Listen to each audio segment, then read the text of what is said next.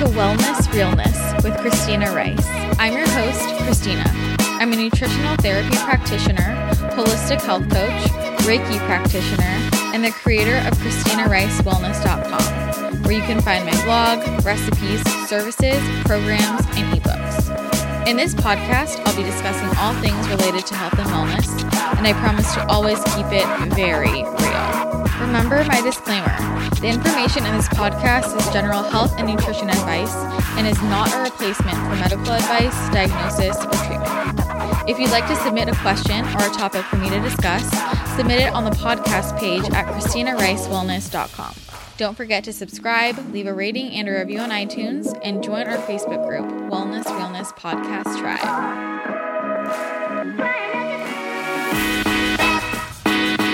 Happy Monday, you guys. I cannot believe that it's the week of the Wellness Realness Retreat.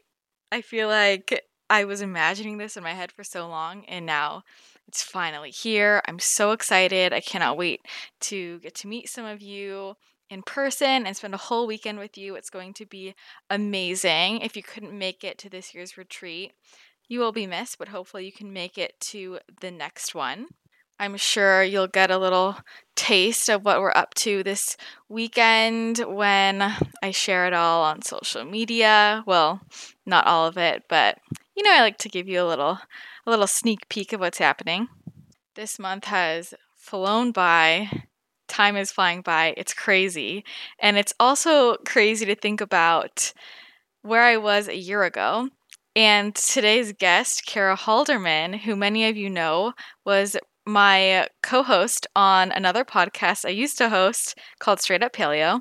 It's been about a year since we stopped adding new episodes of that podcast, and that podcast was so much fun, but it kind of basically it came to a point where Kara and I both realized we really wanted to pursue things individually, and we were both at just kind of forks in the road with our businesses and our lives and wanted to pursue our own individual businesses.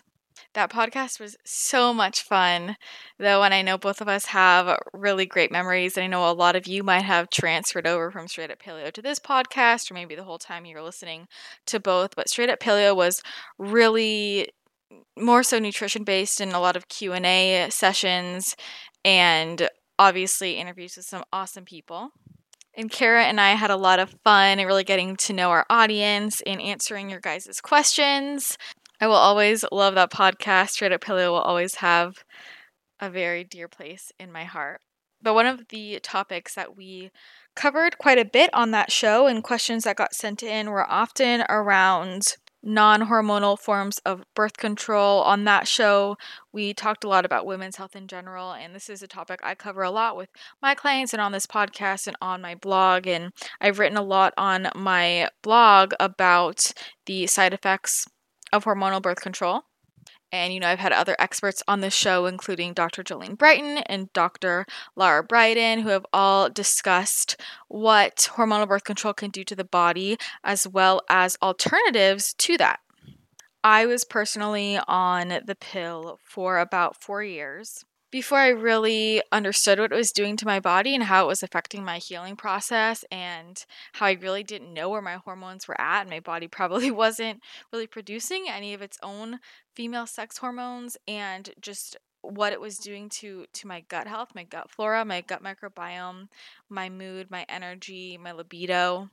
So when I realized what it was doing to my body, I decided to go off of it and then worked on healing my body and supporting it in the process, and I switched over to using the fertility awareness method to track my cycle and keep track of when I'm fertile, when I could get pregnant, and when I'm not fertile throughout the month.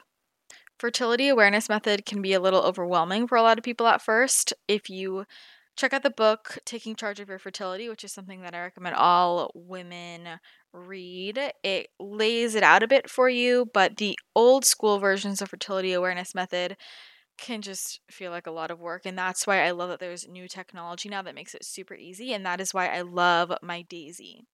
Daisy is an intelligent fertility tracker. And how it works is you stick the thermometer under your tongue every morning, first thing, right when you get up, but before you get out of bed. You take your temperature And then if you're menstruating, you indicate that by holding and pressing the button on the monitor. Or if you're not menstruating, you just don't press the button again.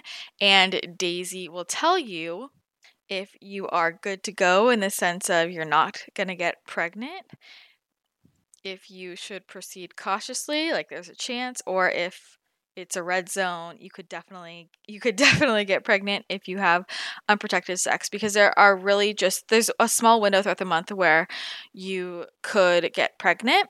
So as a woman, it's really helpful to know when that window is. If you do want to get pregnant, it's helpful to know like this is the time to have some sex and make a baby if that's what you want. Or if you do not want to get pregnant, to make sure that during that time you either abstain from having sex or maybe use something like a condom as another form of protection.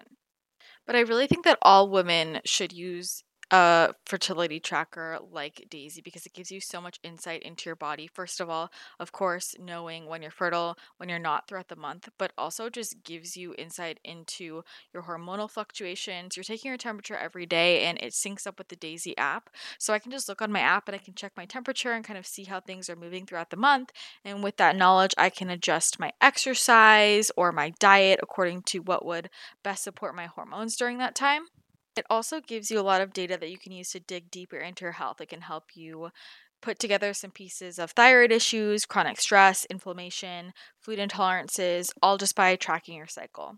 And if you're working with a practitioner, this information is also really helpful to share with them so you can really put together the pieces of your health puzzle and figure out what's going on with your body. And if you're not working with a practitioner, just as a woman, it's really helpful to know what's going on. Like for me, if I know I'm ovulating right now or I'm about to get my period, it makes more sense if I'm more inflamed, if I'm holding on to more water weight, maybe I'm breaking out, or what I need to do to prevent that. So if I know when my cycle is coming, I usually adjust the nutrients I'm taking. I change my diet a little bit. I change my workouts just to support my body and make everything smooth sailing.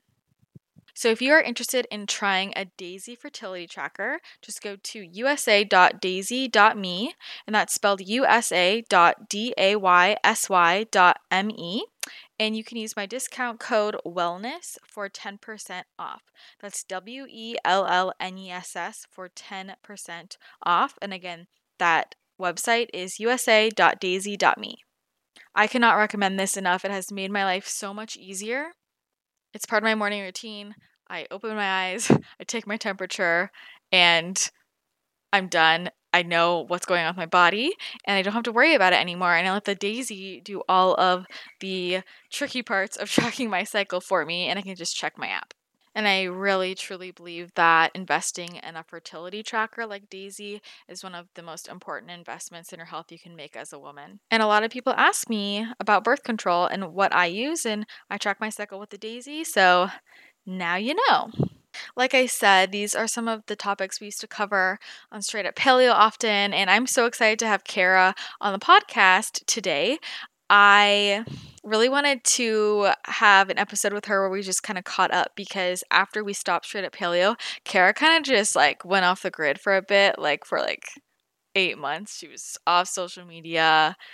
I don't know that anyone knew what she was doing. She was living her life in Texas, and I know a lot of people had questions about what she was up to. Even I didn't know everything she was up to, and so I thought it would be fun to have her back on the show and chat a little bit about what she was doing, what she learned, just kind of catch up.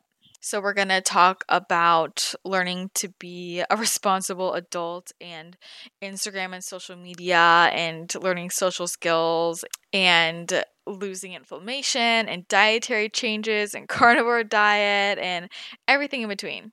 If you did not listen to Straight Up Paleo and you're not familiar with Kara, Kara is also a nutritional therapy practitioner, and she is an NLP master practitioner.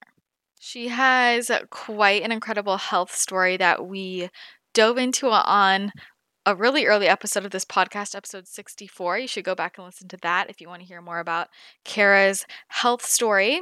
And since overcoming a lot of different health issues, including gut issues, thyroid issues, autoimmune related issues, she now is focusing on helping other women gain confidence with their food, with their bodies, shifting their mindset about food and body image. And those are also some of the topics that she covered on our podcast together, Straight Up Paleo. And speaking of Straight Up Paleo, like I said, I loved that podcast. And a lot of the episodes are kind of just going to shrivel away into the internet cloud at some point because after the podcast ended, I said, okay, I'm going to keep paying to have them up for about a year. And then after that, we're going to have to take the podcast completely down and the website down. But what I've decided to do is sort of remaster some of the tracks. So in the upcoming months, I'm going to start posting old Straight Up Paleo episodes onto this podcast because all of the content is still really great and we had so much incredible information on that show and I hate for it to just go away completely.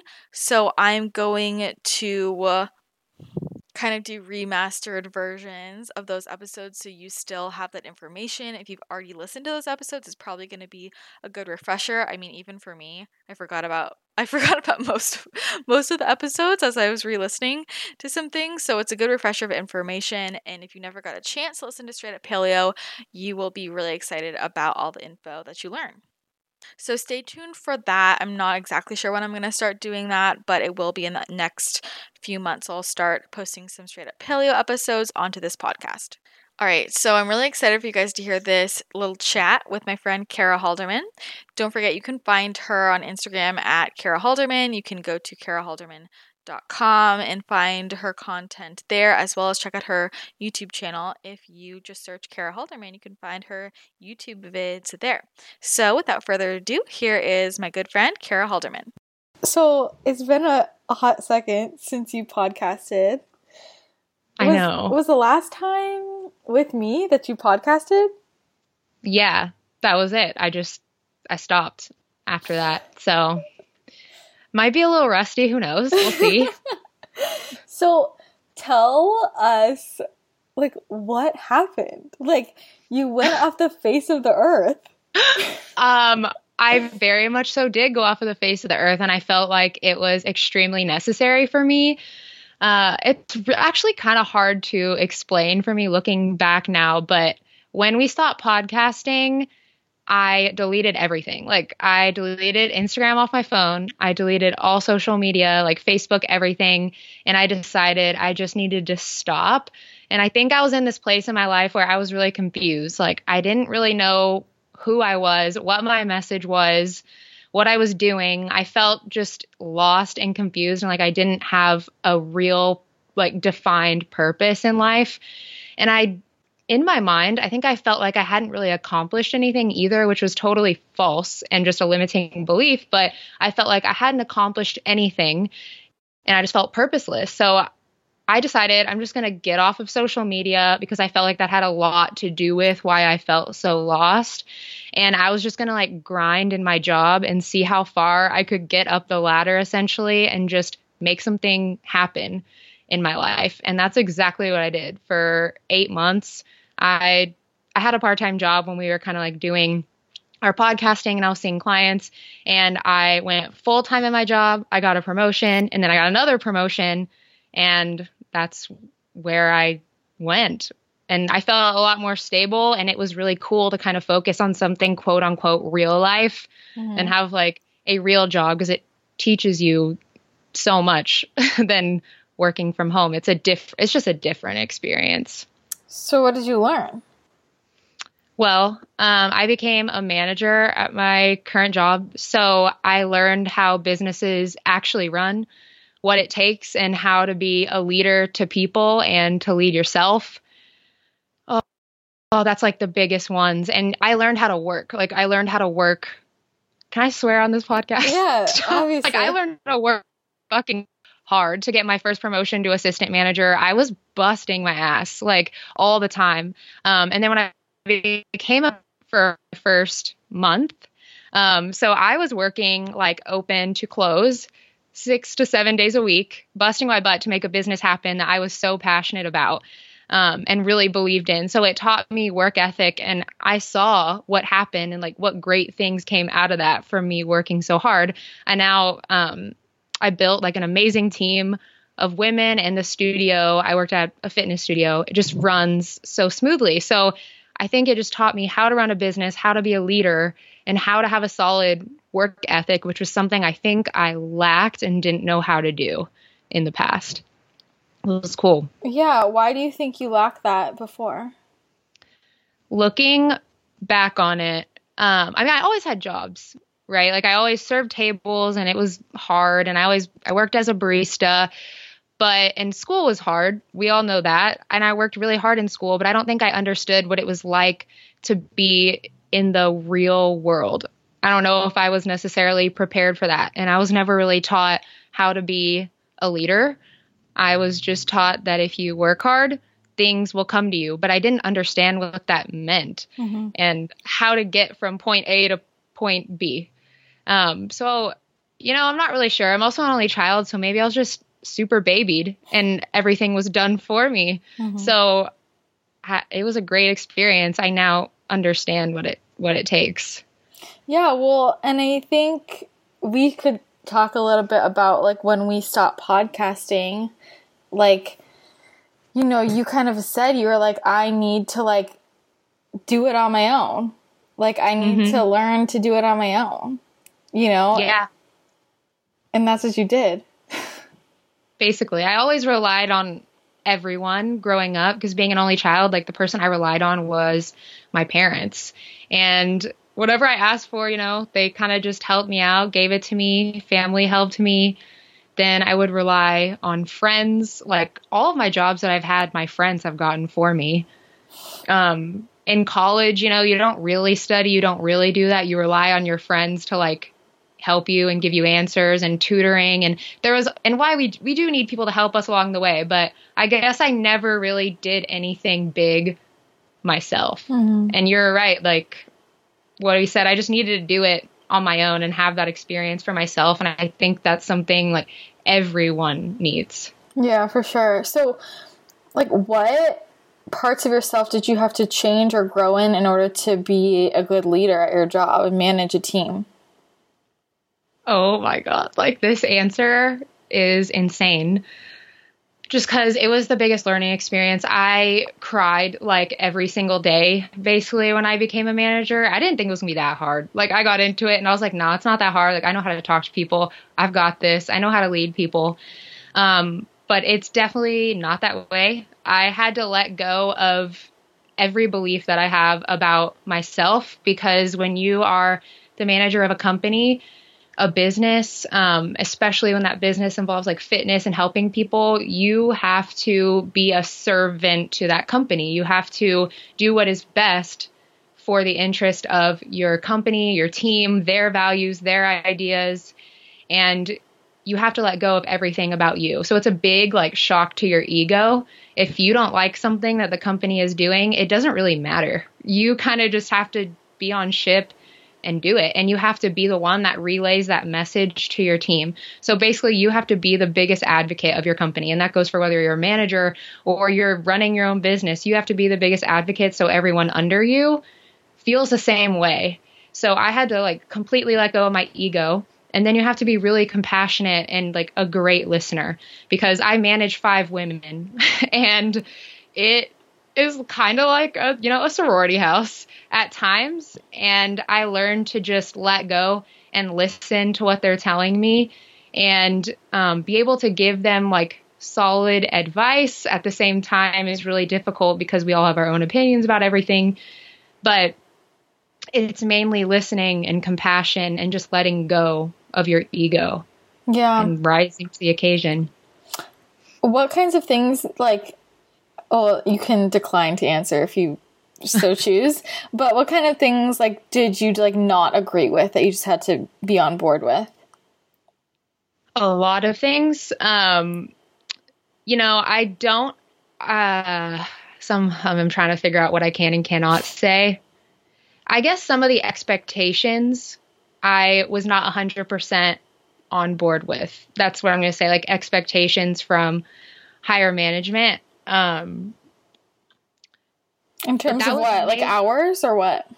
It was just I'm also a huge like rebel. I really hate people telling me what to do. So I think that's deep down what it is. But like telling me you have to work a weekend day, like I hate working weekends. Like that annoyed me.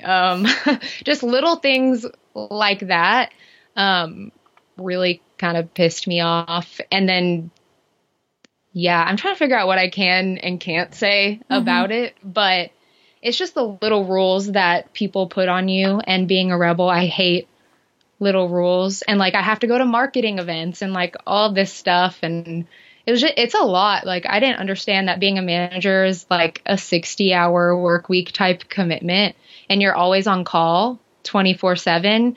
So you're not really ever off. Like, you could get a call at 9 p.m. that something happened and you have to get up there.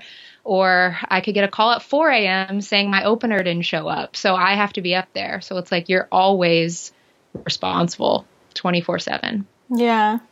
And it's not that I don't agree with that, but that's difficult for me. It's for sure difficult. I mean, that's like when I worked for Jordan, you know, I was like, that's why that job took such a toll on me, because it's like any time of day or night, you got to be ready to go. It's like always in the back of your head. I feel like you can't calm down, you know, because you have to always be ready.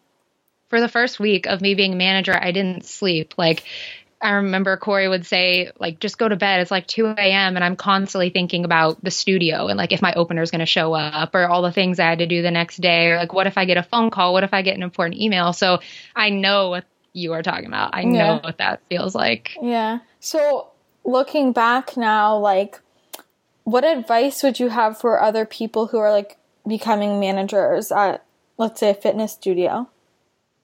Be prepared to work really hard, honestly. Like, and if you're going to be a manager at a fitness studio or a manager anywhere, make sure that you love that place. Like, make sure you 100% are on board with the company and their mission and what they're doing. Because if I didn't just love where I worked and love what they are doing in my community, I probably wouldn't have done it. Like, that's why I wanted to be a manager there, because I loved what they were doing.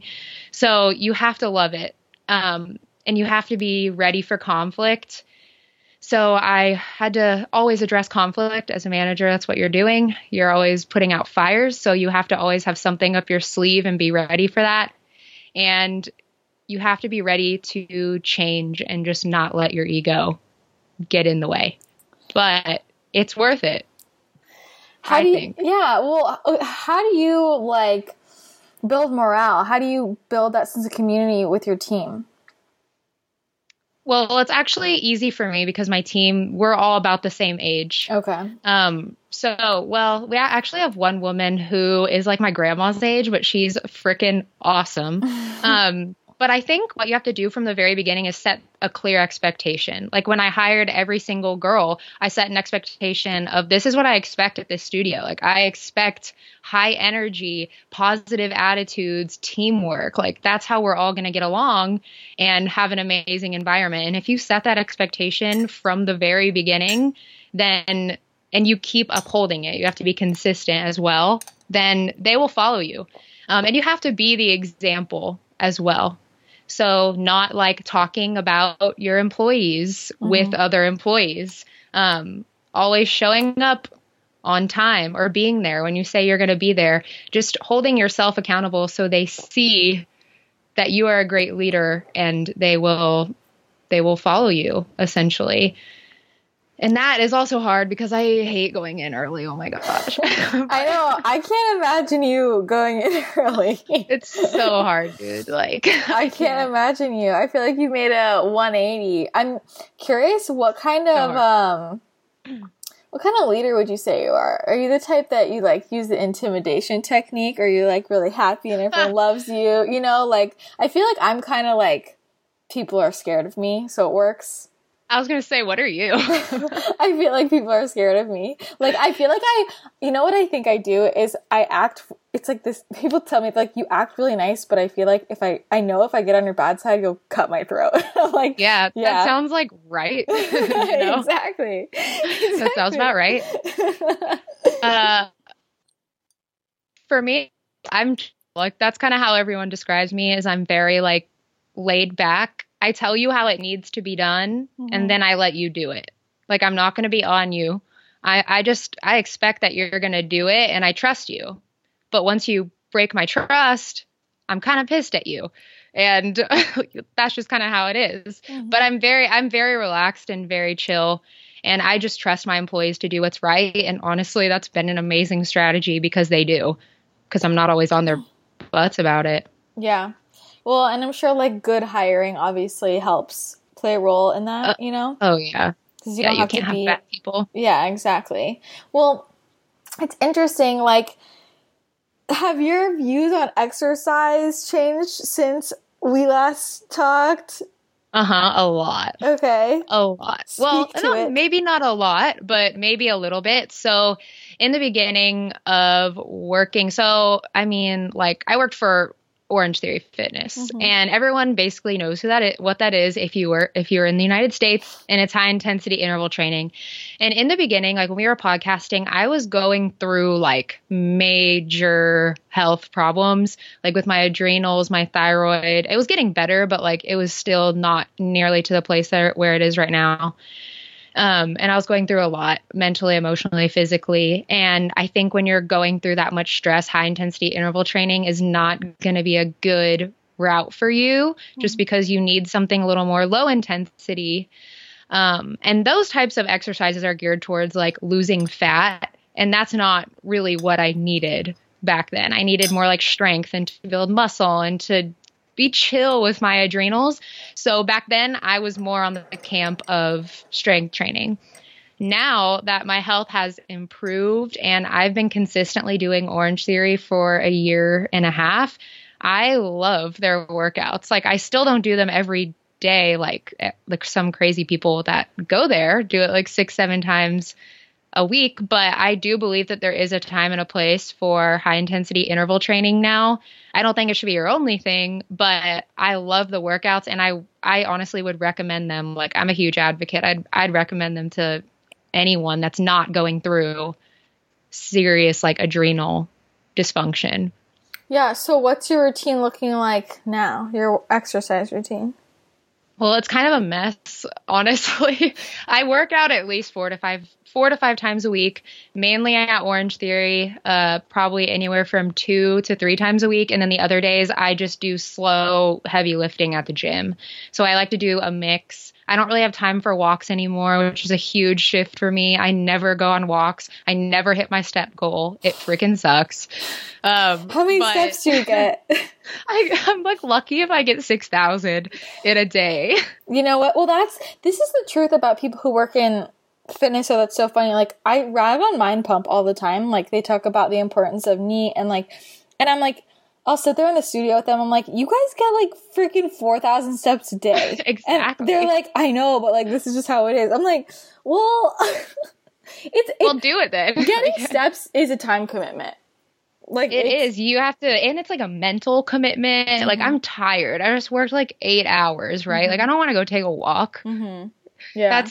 That's my mental barrier when it comes to walks right now. But as long as I get a workout in the day, I feel better. Yeah, you got to move at least. Okay, so you're doing some strength training, some Orange Theory. Tell me a little bit about what's happened with your health in the last year.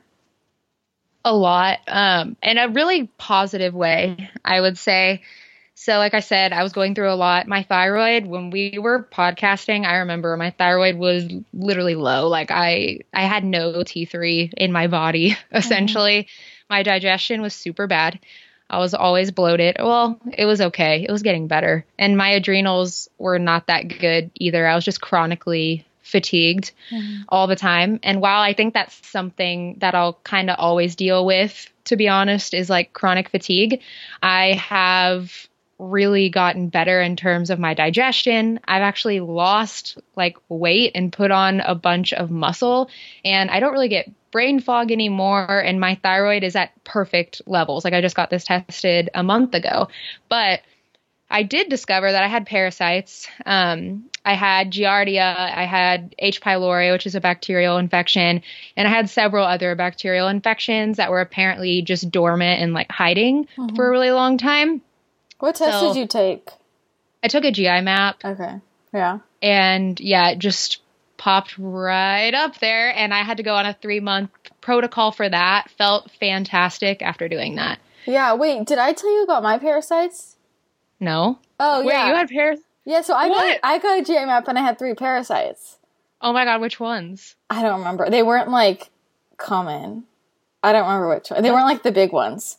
I knew it. Yeah, I know. So both of us, yeah. I had parasites, mold, and mercury. Oh crap, dude. Yeah. But it's What'd the you GI do? map. It's a GI map for sure. I mean, I went on a protocol. Yeah. But yeah. Okay. That is crazy. Yeah, so back to you. So you find out you have parasites, and you go on a 3-month thing. You said? Mm-hmm. Yes. I also went back to a more keto diet after all the shit that I talked about it. I went back to a keto diet. I even did a 1-month carnivore diet. And like, I'm just gonna be honest, it was great. Like, it worked so well for me. And I don't know why I'm ashamed that it worked so well for me, but like, I hang out more in the keto sphere now, and most of my meals are like meat and fat. And then at night is when I incorporate my vegetables and carbs. But I don't know, it's super weird. That totally changed my life after I did keto and then went carnivore. I don't know what happened, but it's like carnivore reset my digestion like completely. And whenever I feel like I need a digestive reset, I just kind of go back to carnivore and I feel really good.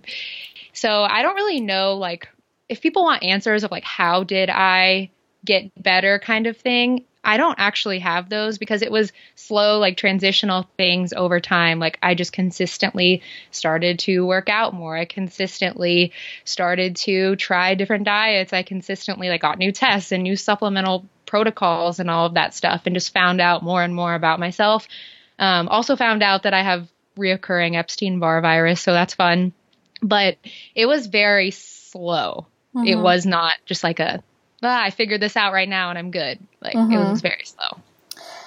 I want to talk more about carnivore. Okay. And how you felt on it. It's so freaking funny. Like, literally the same thing happened to us. I know that you did carnivore, and I remember when we were like texting at that time about it. Yeah. But it's really interesting. I had a lot of hesitations about it, and I was definitely in the camp of like, you cannot live without vegetables. You know, we both love vegetables. So I did not want to believe that you could live your life without vegetables or fruit or potatoes, because I love carbs. Like, I love them. But I watch a lot of YouTube now, like way too much. And I was just watching YouTube and I stumbled across carnivore pages like Frank Tufano. I don't know if you know who he is, or this one guy who, oh my God, you have to follow this dude. His name is The Vegetable Police on YouTube, and he is hysterical. But anyways, they were just talking about how they were vegan. It totally messed them up. And then they went carnivore and everything was like fine, and they thrived on carnivore. So I just decided to do it like for a month. Well, I made it about a week and then totally failed, which was fine. I don't think I was mentally ready. And then I tried it again and did it for about a month. And I had like zero bloating whatsoever, which bloating is something that I struggled with like consistently. So I had zero bloating, consistent bowel movements, all of my inflammation that I carry like in my face and in like my arms and my knees were completely gone. Like, I had so much energy. I just felt like a freaking newborn baby or something. It was insane. I'm curious. Okay, how long did it take for you to feel that good? Like, was that pretty immediate, or was it after the month, or? It was after 2 weeks, after about 3 days, my digestion was solid. Like, my stomach completely just responded to that within 3 days.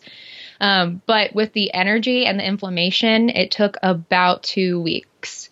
And then after that, it was just smooth sailing. But I realized I could not sustain a life of pure meat just for mental sanity. So I incorporate more things back in.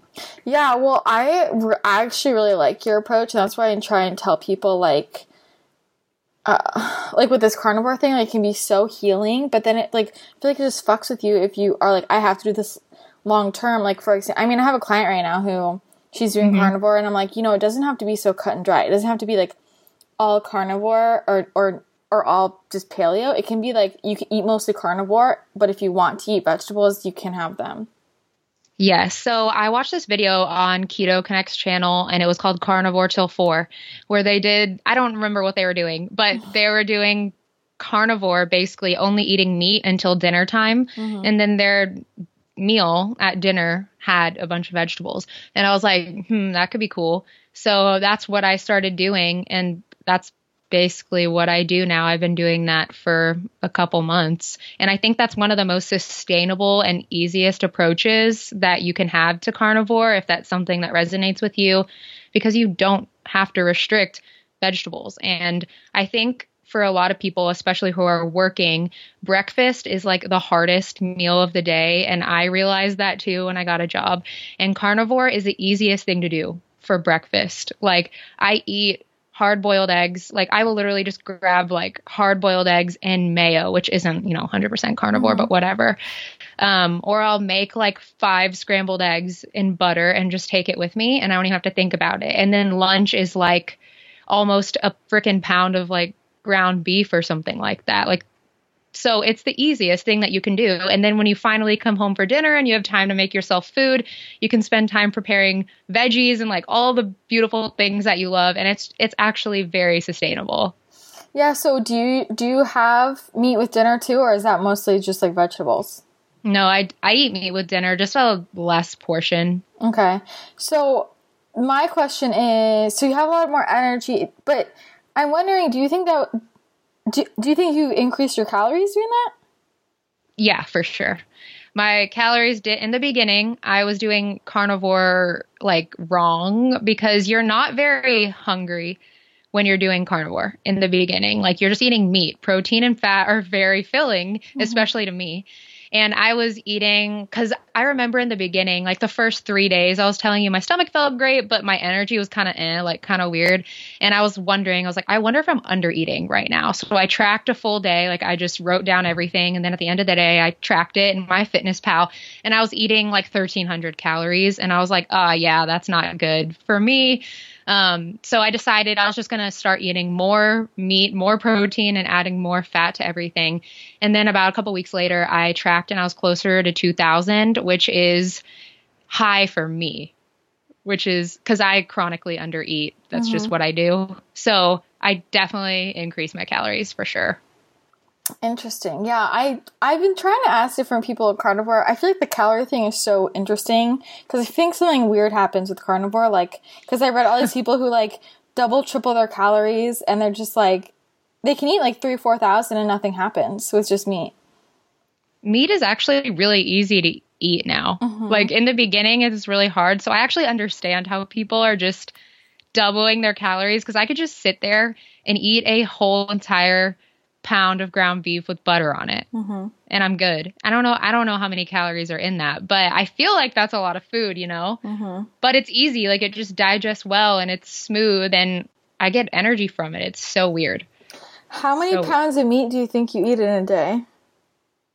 That's a really good question. I haven't even, okay, so I've heard of people, eating like 4 pounds of meat in a day or something like that. Like, who says that? Sean Baker or something like that. I honestly probably don't eat more than 2. Yeah. I think from what I read, most people are eating like 2 to 3 a day. Well, I eat a lot of eggs in the morning, and I don't know what equates to like a pound, but I'll eat at least like 3 to 4 eggs and throw in like bacon or sausage or something like that.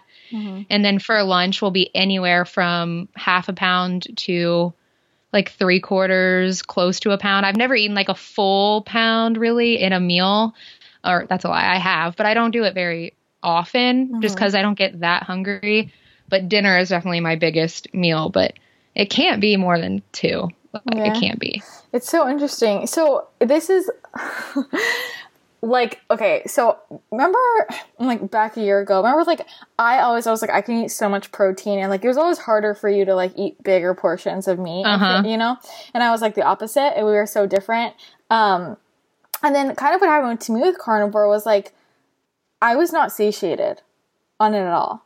I remember that. Yeah, I was like, I could eat, like, it's not helping me. And so recently, so then I've been doing all this weird shit, and then I did, like, potato diet, and then now I'm not doing, like, any mono food diet, but in the last couple of weeks, I've been, like, actually toying with my macros, and I'm trying, like, basically high carb, it's low fat for me. It's still, like, not low fat, but it's, like what is low fat for you? Like 70 grams a day.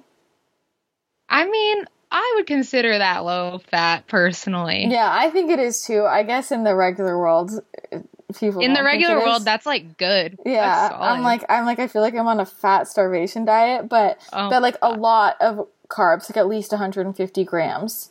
That's a lot for you. Yeah, it's a lot for me. And what's been interesting is, I mean, I'm still seeing how it goes, like, but this is the only time in the last, like, 3 years that I feel full after a meal. Wow. Yeah, like, at the end of the day, I feel full. And, like, you know me, it's like, I was like, I could eat a horse. Like, I know.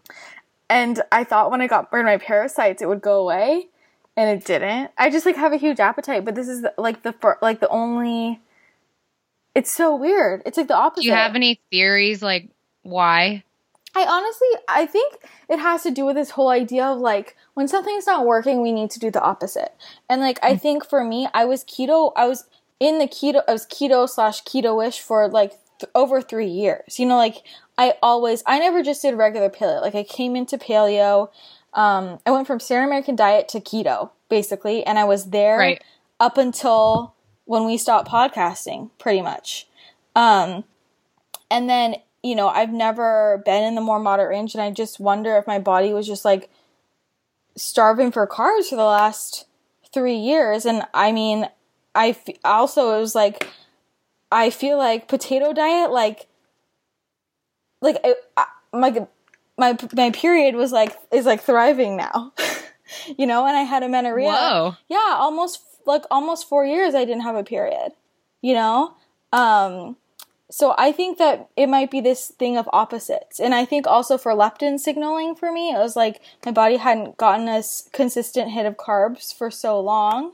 I don't know. Do you have any thoughts? Dude, no. Like, you've always been a straight mystery to me. Like, a straight mystery. I think you're right in terms of, like, when your body is not responding, you may just need to do the opposite. Mm-hmm. So that may have been it, but honestly, no, I don't know. Yeah, I just feel like my body was on the, like, low carb side of the spectrum for so long that, like, I had to swing it to the opposite side, and I hope that eventually it'll even out, and then I'll be able to go where I want. You know what I mean? But I don't know. I'm going to see how long this works for, because historically it's like, sometimes I try something and it works for, like, a week or two, and then it stops. So we'll see. But it's very fascinating. It's very freaking hard. You know how much volume you have to eat, like, low fat, high carb? I can't imagine. I can't even keep up with it. Like, it's stressful. I would be so bloated. It's stressful AF.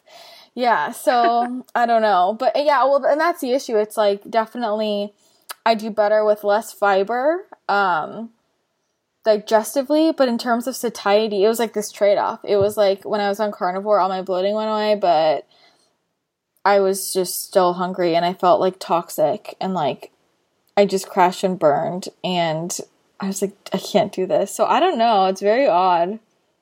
I don't know. But I wish, like, in an ideal world, I would eat like that. Like, I love being carnivore because I love meat. But it is kind of expensive. Yeah, it is really expensive. Like, I'm eating freaking, like, steak all the time. And then when you try to be, like, budget friendly and eat only ground beef, you're like, I'm kind of miserable. I'm eating only ground beef. So you have to, like, buy higher cuts of meat. Like you have to buy the more expensive stuff if you're going to be satisfied. So it is, which is another reason why I added in vegetables again and like other plant foods, because I just can't freaking afford that. Like, Yeah. it is hard. I know. When I was doing, I was like, this is so, especially when you're doing like grass fed, you know, it's very expensive. Oh yeah. I don't even do grass fed everything. I can't even do that. You just got to make do with what you've got, honestly. Yeah, it's a lot. Okay, so we kind of covered carnivore. What other changes did you make? Well, I think one of the biggest changes for me was deleting all of my social media, and I accredit that to like why I was able to change so much and become the person that I really wanted to be. I felt like social media, I felt just like in a box. Like I was constantly comparing myself to like, oh, I have to run my business the way that that person runs their business. And, oh, well, this person is eating like that. Maybe I should try that. Or it was just always a comparison game. And I felt so lost. I didn't understand who I was. And I was just always consistently trying to be like somebody else. And that was so confusing. So the day that I quit Instagram, I still think was like the best day of my life. And I took 8 months to just kind of figure out who the heck am I without seeing the opinions of everybody else and what everyone else was doing with their life. So that was amazing. But now I'm back on Instagram again because I feel like I know how to use it wisely now and not let it take over my life. Like I just kind of post and leave. I don't ever hang out on Instagram anymore. And I'm not even consistent with it yet. I'm going to try really hard and but I'm not even consistent with it yet just because I don't know how I feel about it.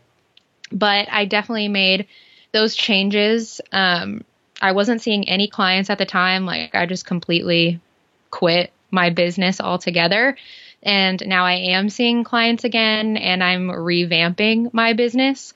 So I'm really excited essentially about everything that's going to be coming in the next couple months because I finally feel like I have a clear vision of who I am, the audience that I want to speak to, the message I want to give.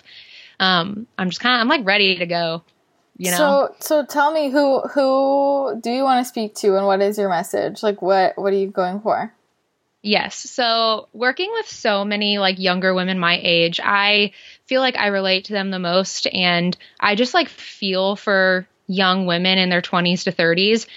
It's really hard to like find what to eat and balance like your life with food. And basically every woman in that age range has a body image issue. And I think we all know that like that is a big part of my story is body image issues and issues with like binge eating and disorder type eating. So I really want to speak to women in that area of 20 to 30. I want to help them out with their nutrition and with their mindset. I just want to get girls to stop dieting. Like you do not have to diet anymore. Because I work in the gym, I see firsthand those young women saying, I'm starting my diet on Monday. And then by the time Friday rolls around, we're eating like candy in my office and they're off the rails. And then on Sunday, they're texting me saying, all right, so working out starting Monday, diet starts Monday. And this happens every single week. And I'm like, guys, like we have to be consistent, you know, like, and I hate seeing that. Like I hate seeing young women going through this cycle of like, I have to diet and then they jump off the bandwagon and then they have to do it again. And since working in the fitness industry, a lot of people, of course, work out to look good. And it's this constant cycle of just beating yourself up all the time. And I'm like tired of seeing it. I want to be a coach to women who are tired of dieting, that want to start having confidence with their body, and they need the necessary shifts, like a person that's going to be there to help them with that. So that's basically what I'm doing. And it makes me like so sad to see, honestly, so sad because I've been there and I understand. Yeah. So a few things. First of all, what do you think has helped you the most get out of that? Improve your body image, stop the dieting cycle? Getting off social media. Like I still was going through stuff like that. when I was on social media. And I will say, number one, if you're going through any body image issues or issues with wondering what to eat, get off social media and figure it out for yourself. That's what I had to do. I started to eat what I wanted to eat, not what I saw on Instagram. And that was one of the biggest changes in my life. I figured out what felt good for me. Mm-hmm. And then also, you're not looking at pictures of other women, comparing yourself to them and to all these fitness influencers where it's literally not attainable for the average woman. So you start to see normal, real people around you in your everyday life and what they look like. And you're like, oh, this is what a woman looks like. They're not perfect. So it helps to build your self-esteem. Second, I had to make a ton of mindset shifts. I have it all in my journal because I saved everything because I just wanted to see like how far I came. But I wrote down like a huge list of all the beliefs that I had around food and my body and what a woman should look like and what girls should eat and all of these beliefs that I had, and I just had to ditch them and create new ones. And like, how did I really want to feel? How did I really want to look? What does a sustainable diet and lifestyle look like for me? And you have to create a whole new picture, a whole new story for yourself. And then you have to make the steps in between to get there. You can't just jump from point A to point B. You have to have a plan of action and a way to execute that. So I did that all for myself, and it did take time, but I never hired a coach. I never saw anybody. I just did it myself. Mm-hmm. But I do believe a lot of women, like, they need the support and the guidance. It's really hard to do it alone, and that's why it took me so long to do, because I did it by myself. What were some of those beliefs that you had that you changed? Because I'm sure a lot of the ones you have, most people listening have too. So around food, I recognized that I had portion issue beliefs that like women should not eat as much as men should, or I don't know, just it felt wrong whenever I put a lot of food on my plate. And I realized that that's just not right. Like, that's false. Mm. That's not true.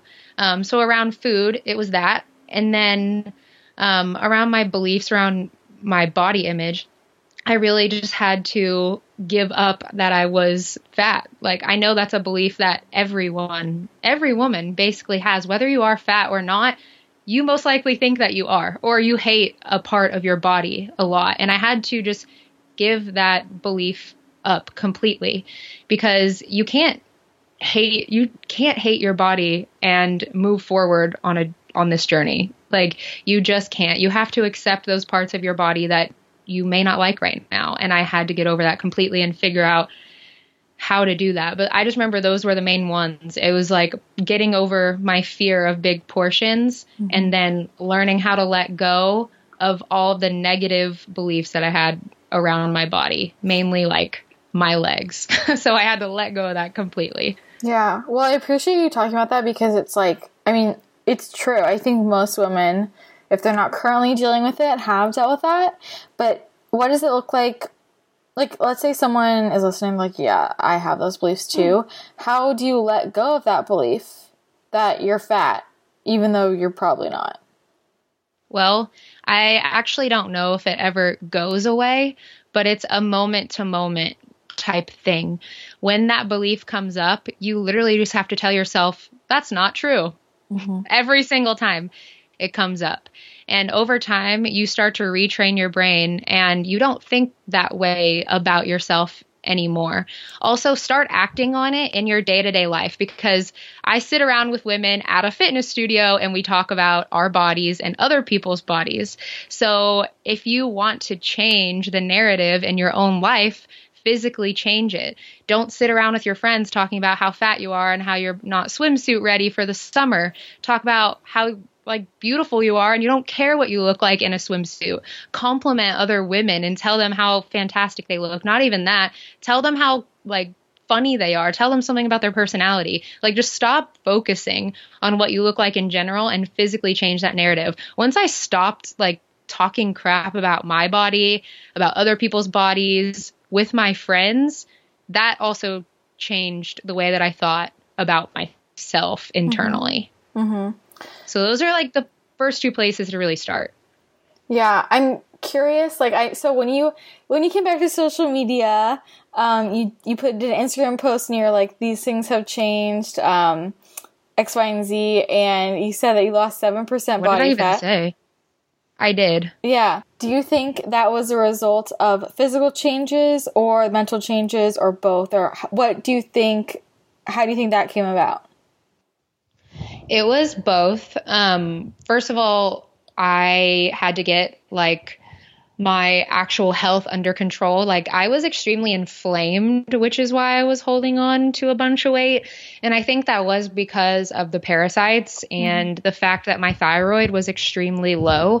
So I know that that's why like I was holding onto a bunch of weight. And there were a lot of things that I did regarding my food and my exercise that helped me lose that weight. But it was also the mental shift of realizing like, I don't care that I'm holding on to this weight. Like I'm just going to do what makes my body feel good in this moment. And I think me not like freaking out all the time about wondering what people thought about me and, oh my God, I gained so much weight. Are people going to look at me and my pictures and notice that I gained all this weight? Like that is a stressor on your body. The things that you think about yourself, if they're negative, is a stressor to your body. And we all know that stress causes cortisol. Too much cortisol can cause weight gain. Like it's a real cycle. It's a real thing. So I just stopped being so stressed about those kinds of things. And I just did what I had to do that made me feel good. So it was a combination of the two. And then honestly, I think going keto carnivore kind of helped me lose that last % of body fat for sure. I lost like 3% of that in the month that I did carnivore. Yeah. So you think that, I mean, that's inflammation, I feel like, you know? Yeah. A lot of it was just straight inflammation. But the mindset helped. Yeah. Sure. Well, I'm curious actually, back to carnivore. So do you think that most people should lean more towards carnivore? Or what's your nutritional opinion now on plants? You know, oh God, it's so hard. I've been trying to wrap my head around this for like months. You know, I don't think that it's a necessary thing that everyone needs to do that. I see people like every day that are fine on like running on mainly carbohydrates, and that's cool. But I think for the woman that has digestive issues like constipation, because I've seen personally for somebody with constipation, a lot of bloating, very inflamed, joint issues, maybe even autoimmune type issues, like you should probably just at least try it or try reducing your vegetable intake. I've even like talked to a lot of women on YouTube that have done this and they're all saying the same thing. So there seems to be like a common trend with people that do carnivore. They're just inflamed. So it seems like it's a good diet for anyone going through heavy inflammation. Mm-hmm. But I don't know. I'm still trying to wrap my head around plants. I won't eat grains anymore. Like I used to be very lenient with grains, and now I'm just like, why? Why would I even eat them? They don't make me feel good, because after you do carnivore and then you add things back in, you're like, oh my God, like that makes me feel terrible. So I can't, like, I'll eat some occasional like chips and salsa if I'm out with a friend, but I end up like it wasn't worth it, basically. So yeah, I'm still trying to wrap my head around it, to be honest. I think we all are. I think that with all of these diets, like everyone who's hopping who's just being like, this is the one way, all of a sudden, it's like with keto, like everyone who was like keto, hardcore keto long term, everyone needs to eat this way. And now like a year later, they're all backed off. I'm like, oh, actually, like, cyclical is better. This is the way. Yeah. Like, and I'm like, that's why, I don't know. I think we need to give everything a little bit more time and see how people feel. And like, I'm just, you know, everyone wants to imagine that one way of eating is going to work for everyone. And I'm like, it's just not. I just made a YouTube video about that because it makes me so mad that like, diet people, or that's not even a good term, but like people can act like keto or carnivore or vegan, like it's the magic solution. Mm-hmm. And I'm like, yes, it was probably the magic solution for you, but it's not going to be for everyone. And you can't be so irresponsible to act that way. Yeah. because there are young and I mean, even older, impressionable people that are going to follow that advice, and they're going to be extremely disappointed when it doesn't work for them, and they're just going to feel hopeless again. Yeah. And it's a cycle. I agree. And I think I'm getting a little nervous about the carnivore space because, look, I love carnivore. Like, I'm team carnivore, honestly. Like, I'm not team vegan. I'm not team vegan, never have been, sorry. But I'm team carnivore. But I'm not liking where this is heading, where I feel like there's certain people, obviously not everyone, but there are certain people in the space and kind of this culture that it's created. Like, it's kind of a cult now. And they're doing the same thing that the vegans did that make us not like the vegans. Dude, I know. Like, I'm seeing it on YouTube. I don't know what it's like on Instagram or anything, but like, I see that too.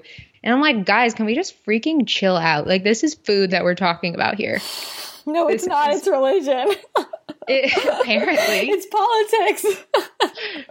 People are getting like tattoos of steaks on their arms, like weird stuff. And I'm just like, okay, like it's that's what you want. Becoming like a cult. I'm like, Jesus, like, can we just calm down? It's a lot. But so yeah, I just don't like, I don't know. It's just, it's a lot. Okay, well, in conclusion, we still don't know how I feel about plants, but I'm glad that you're feeling so much better and that you like lost all that inflammation and that you have more energy and your thyroid's good. And like, I'm so happy for you.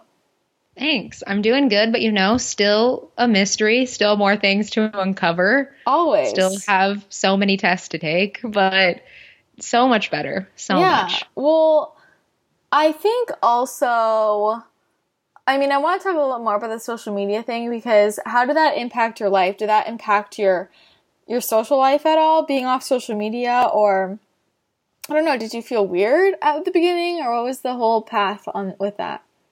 The first month was genuinely so hard. Like, I think I was actually going through physical detox. Like, I would reach for my phone, look at it, and just stare. Like, I'm looking for something to do. I would just stare at it. I would look through my camera roll. Like, I was desperate for things to do on my phone. I would sit there and look through my camera roll for hours. And I would just looking at old pictures. Or I would get on the internet and just start, like, Googling random things just to, like, have something to look at. Mm-hmm. And that sucked. But over time, I would pick my phone up, realize there's nothing on it, and then just put it back down. And then it got to the point where I don't even pick up my phone anymore. Mm-hmm. And that, when I was at that point, that is when, like you were talking about, my social life changed, because I'm naturally a little bit more introverted, but a part of me has always wanted to be more extroverted and like talk to people and make relationships. And I felt like that was super easy over Instagram to do, because I mean, just send a quick DM or leave a comment on somebody's picture and you guys can be like BFFs in a month. But in real life, that's not how it works. And I learned that quickly. Like, there's no comment box in real life. You actually have to physically go up to the person and talk to them. And so getting rid of social media, I realized I had zero social skills. I had zero networking skills. And I didn't know what it was like to be a real friend. I only knew what it was like to like text your friend, or you know what I mean? So I then forced myself to put myself out there, especially being a manager. Like, I have to be there in person for people every single day. I have a like completely new friend group now than I did. And I feel like I actually have close relationships with my friends, not just acquaintance type friendships, but actual close friendships. And I also saw, of course, my relationship like with my boyfriend improve, because I can't just sit there and ignore him while scrolling on Instagram. Like, we have to talk. And not like we don't like to talk, but we have to sit there and talk about something. And you just get to know the people so much more when you're not on your phone. So it taught me a lot. I miss Corey. He's a cool dude. He's the best. He's the best. Okay, well, tell me more about, like, when you say, like, you learned how to be a real friend. Like, talk more about that. What does that mean? Being a real friend, well, first of all, I think everyone has a different definition of what a friend is. And if you're going to be a friend to somebody, you need to figure out what that is. Like, what does that mean to that person to be a good friend. Because for one of my really close friends, to her, that means she likes to be checked up on. Like, she likes to be texted, for me to be like, hey, how's it going? How are you? Like, she doesn't like to be forgotten. For other friends, they don't care so much about that, and they just want to see you and hang out with you and catch up with you. So I think it taught me to actually communicate more and ask them, like, what is it that you want? Like, what do you like in a friendship? Like, actually being open and honest and authentic with these people, and like not really caring about what they think of you or how you come across, but really genuinely getting to know them. And it just taught me to actually be there for people, because that's what friendship is in the end. It's being there for one another. So that's really what it taught me. Because social media, like, I don't know, I just feel like it's all fake. Like, you're fake there for people. You just send them a quick DM, you comment on all their pictures, and it looks like you're there for them, but in reality, you know nothing about them. And you guys don't talk every day. Like, it can create real friendships, and it has, but for the majority, that's not the case. Yeah, I think that's where it's hard to tell because, okay, I talk about this a lot. For example, when people come visit me or I go visit other people who I met through social media, and then people who I'm not that close with will be like, oh, I want to visit you, or like, you should come visit me. And I'm like, but we're just like Instagram. Like, I'm not really that close to you. You know what I mean? Like, just because we come back and forth. But I think they think that that's the level of closeness that I have with other people. And I'm like, no, these are people who, like, I call, I text every day. Like, I know, like, we FaceTime. Like, I know the ins and outs of their lives. It's not just we're commenting back and forth.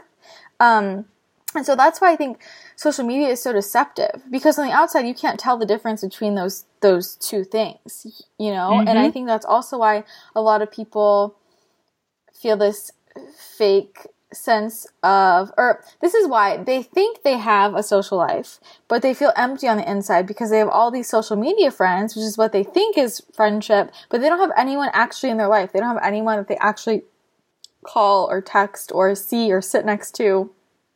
And they're deluded because they look on social media and they think that that's how relationships are, just through the phone. Absolutely. And that is why when I got off social media, I actually made real life friends. Like, that is why, because I didn't have my social media friends, quote unquote, to like lean on, essentially, because I had no phone. I had a phone, but like, because I had no social media to like talk to, I had to go out there in the world and make some real friends, or else I was going to be real depressed if I had no social media friends and no real life friends. Mm-hmm. So it was really important. But now I actually see the benefits in social media. Like, taking the break gave me the time to analyze it. Like, what would I actually use it for? And gives me more purpose with it now. And I think it's just important to be intentional with it. Like, why are you using it?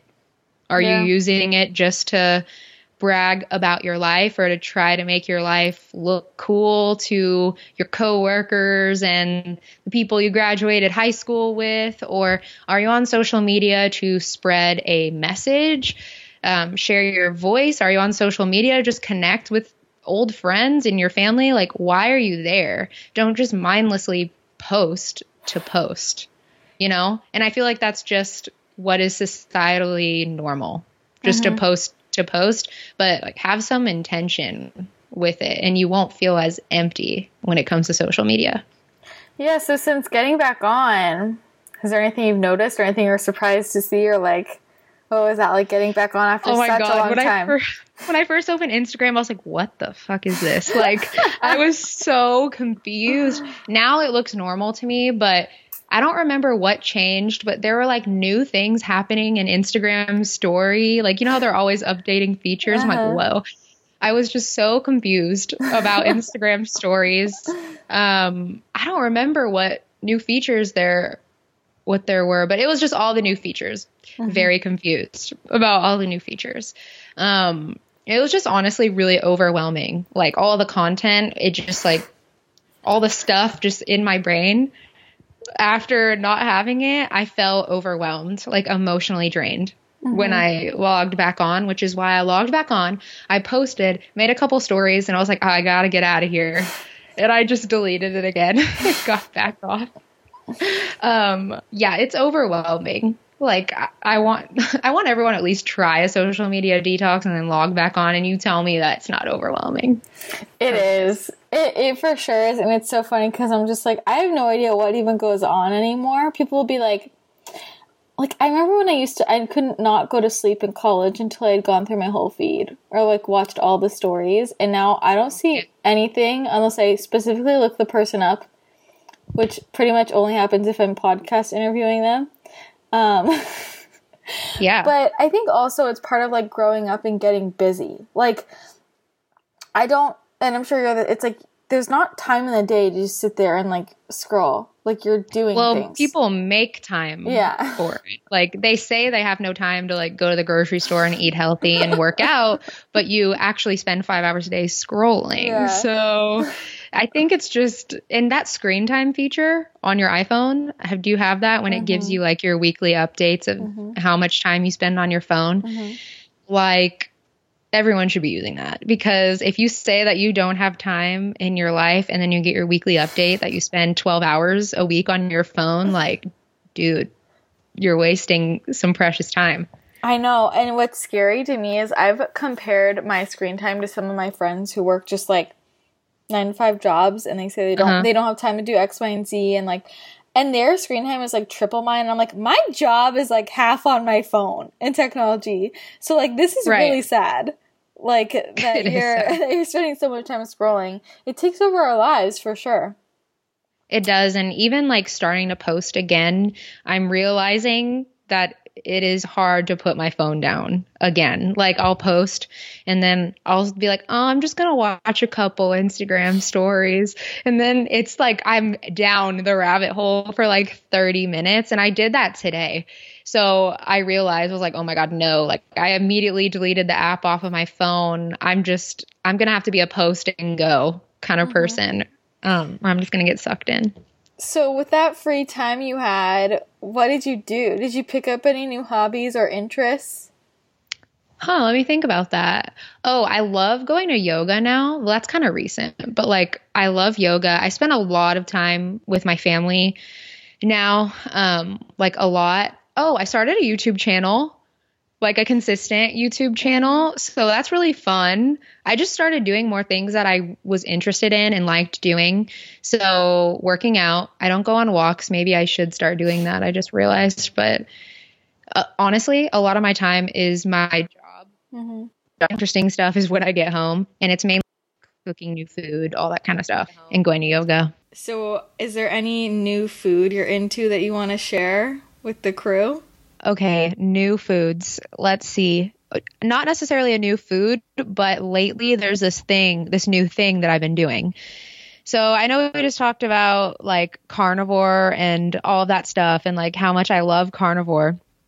But I reached this point with carnivore where I like needed something before my workouts. Like protein was not doing it for me before my workouts. I just felt heavy and like gross and nasty, and it didn't give me any energy. So lately I've actually just been having like a bowl of berries and coconut yogurt first thing in the morning, like right when I wake up, because I usually work out within an hour or two upon waking up. And I don't know how to explain it, but I love it. Just those like simple carbohydrates like right before a workout give you energy. And I have been doing fasted workouts for so long that it just feels so much different. And I feel like it's not as taxing on your body when you have some available fuel in your system right into your workouts. I would agree. So what kind of yogurt are you doing? Just the coconut yogurt. I switch it up. Like if I'm feeling fancy, I'll do the GT's one. You know, the one that's like super bubbly or sparkly or super fermenty. Yeah. Or I'll do the Kalina yogurt. Have you ever had that one? Yeah, it's super good. I really like that one. But right now I'm balling on a budget and I'm just doing good old So Delicious coconut yogurt unsweetened. I feel like, I don't know, for me, I feel like before a workout I wouldn't be able to handle something heavy like Koyo or even Kalina would be probably too much for me, but I could get down with some GTs or So Delicious. It's a little light. Yeah. I don't do that much because all the fat, like it's just heavier in your stomach and you just want something like lighter before you work out. So not a new food, but a new like combo essentially. All right. Okay, switch it up on you for a sec because since you brought that up, can you give me a brief overview, step by step, of the Kara morning routine? Oh God, it's so long. Like I hate myself because I take at least 2 hours in the morning to like you always have. I am slow. Like I am a slow riser. I'm just slow. Get up? Well, now that, I quit my job, I get up at like 8 in the morning and I will literally work until like 8 p.m. I don't know. Like that's just my thing right now because I like to get sleep. But I usually wake up at like 8 o'clock. I get out of bed. I make hot water because that is my biggest obsession in the morning is hot water because it just gets my digestive system flowing. And okay, TMI, but like you poop immediately. Like right after you drink hot water, your stomach's like, let's go. And you're just, it just does. So your stomach's like, get it. Come on. Exactly. It's like up and ready. So I'll drink my hot water. And then I usually sit down and I do some journaling for about 5 to 10 minutes. I have some journal prompts that I go through. I write down my goals and then I just do like free write journaling. So just brain dumping, like whatever comes into my mind. Then I'll usually do some form of reading. Right now I'm trying to get through like a 300-page book about NLP and it's like really hurting my brain. So I'll do some reading or I'll sit out on my patio and do that. And then I usually do a meditation or like a visualization for 10 to 15 minutes. And then after that, I either drink coffee, tea, Celsius. I'm really addicted to those right now in a bad way. And I eat my berries and then I go to the gym for like 30 to 45 minutes. Then I go for like a 30-minute walk outside after that. And then I come home, then I shower, then I eat a real breakfast and start my day. Like 2.5 hours later. Honestly, I'm here for it.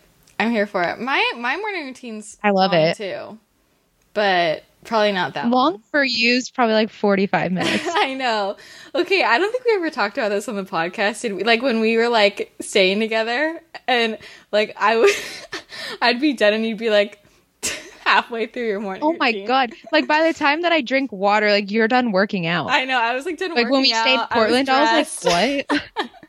I think there was one morning where like I had studied for NTA, I worked out, I was dressed, and you were like still drinking your coffee. That's so true. It's so true. I love it. I think it's great. Well, you know what's interesting though is like, do you have a similar routine like that at night? Yes. My night routine isn't as long, but basically, I just get ready for bed like a normal person, like take my makeup off, all that stuff. And then my night routine just takes place in bed. Like I'm just journaling and reading and visualizing. It's all the same. Like I do all the same things morning and night, except the content changes. So like in bed, I'll be journaling about how I want my day tomorrow to go or reading the same exact book and then visualizing how I want my next day to go. So I do the same exact thing just for shorter amounts of time because to be honest, I fall asleep real quick when I'm in bed and I'm like reading, just pass out. Yeah, I think it's interesting because I feel like a lot of people either have like a hefty morning routine or a hefty nighttime routine or like halfway both. I think some people are like more nighttime, more morning. So like you're definitely more of a morning like routiner, I think. For sure. I just really like to take my time and I'm just a slow person in general. Like I just really like to take my time in life, I guess. But I've been trying to tell my clients too, because I've made YouTube videos about my like morning routine and what I do.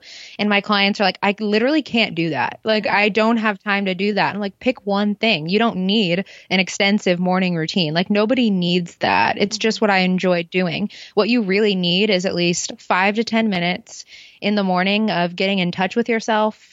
Like, because we spend so much time away from who we really are. We're either at work and we're doing things for other people, or we have kids, or it's just constantly going. And you have no time to sit back, to reflect, to think about how you're actually feeling, how you actually want your day to go. Like nobody has time for that. So in the morning, carve out 5 to 10 minutes to journal, do a visualization, do something to get in touch with yourself before you start a full-blown day. I agree. I think it's very important. Okay, so here's the next thing. We're reaching the end. What do you think is the biggest thing that's changed about you in this last year? Oh, man. There's a lot, but I think the biggest thing that has changed about me is that I'm not letting fear hold me back as much anymore from what I wanted to do. I know that fear will like never go away. You can't just get rid of fear. It's like an evolutionary thing that is installed in us, but we can control our reactions to fear. And that's something that I've really gotten a grip on. And I've let fear hold me back for so long for actually going after like things in my life, things in business. And I think I've just gotten over that. Like I see the fear now, I recognize it, and I know how to move past it and move on, because I've just realized that life, I know everyone says this, but life literally is too short to like let fear stop you. I don't want to reach 40 years old and then realize that I had held myself back for 40 years. Mm-hmm. So I'm trying to do what I can right now to get to where I want to be, essentially. I would say that's probably the biggest thing. I think that's awesome. I also think it's cool how we live in a generation where we can really realize that now. Like, we're both early 20s, you know, and a lot of people don't reach that until they're 40, you know, and it's like we have so many years to just, like, grab life by the balls and be like, I'm going for it. Exactly. And my dad, for example, like, I mean, he liked his jobs for the majority of his life, but he's reached a point now where he's like 52 years old and he's like, I've wanted to be an author like my whole entire life and I haven't done it. And he now doesn't have a job and he's been writing a book. And I'm like, heck yeah, like you go, you dad, at 50 years old, not doing what you were wanting to do for like your whole entire life, and now just becoming an author. But me personally, I don't want to reach that point of my life and have to make this huge drastic change. And I think seeing him do that is what inspired me to like do this now. Yeah, I think there's also, I don't know if you see this, but I talk to a lot of people like our age, and they feel like they have to like they haven't earned the right to just leap right into that yet. It's like they're like, well, I have to go have a normal job for at the beginning and then maybe I'll do that. I'm like, why? Like, who says you have to wait? You don't. Or it's like imposter syndrome where people don't think they're qualified enough to do something. I was just talking to like another NTP about this who like messaged me and she was like, I really want to go into life coaching, but I don't think I'm qualified. And I'm like, well, do you have experience and like tangible pieces of advice that you know for a fact will help people in a specific area? And she's like, oh yeah, absolutely. I'm like, then why are you so scared to give that advice? And I feel like it's imposter syndrome. We just don't feel qualified enough. We think like, who am I to do this and help other people? But it's just not true. It's fear-based. And that's something I get over with every day. Oh yeah, fear-based for sure.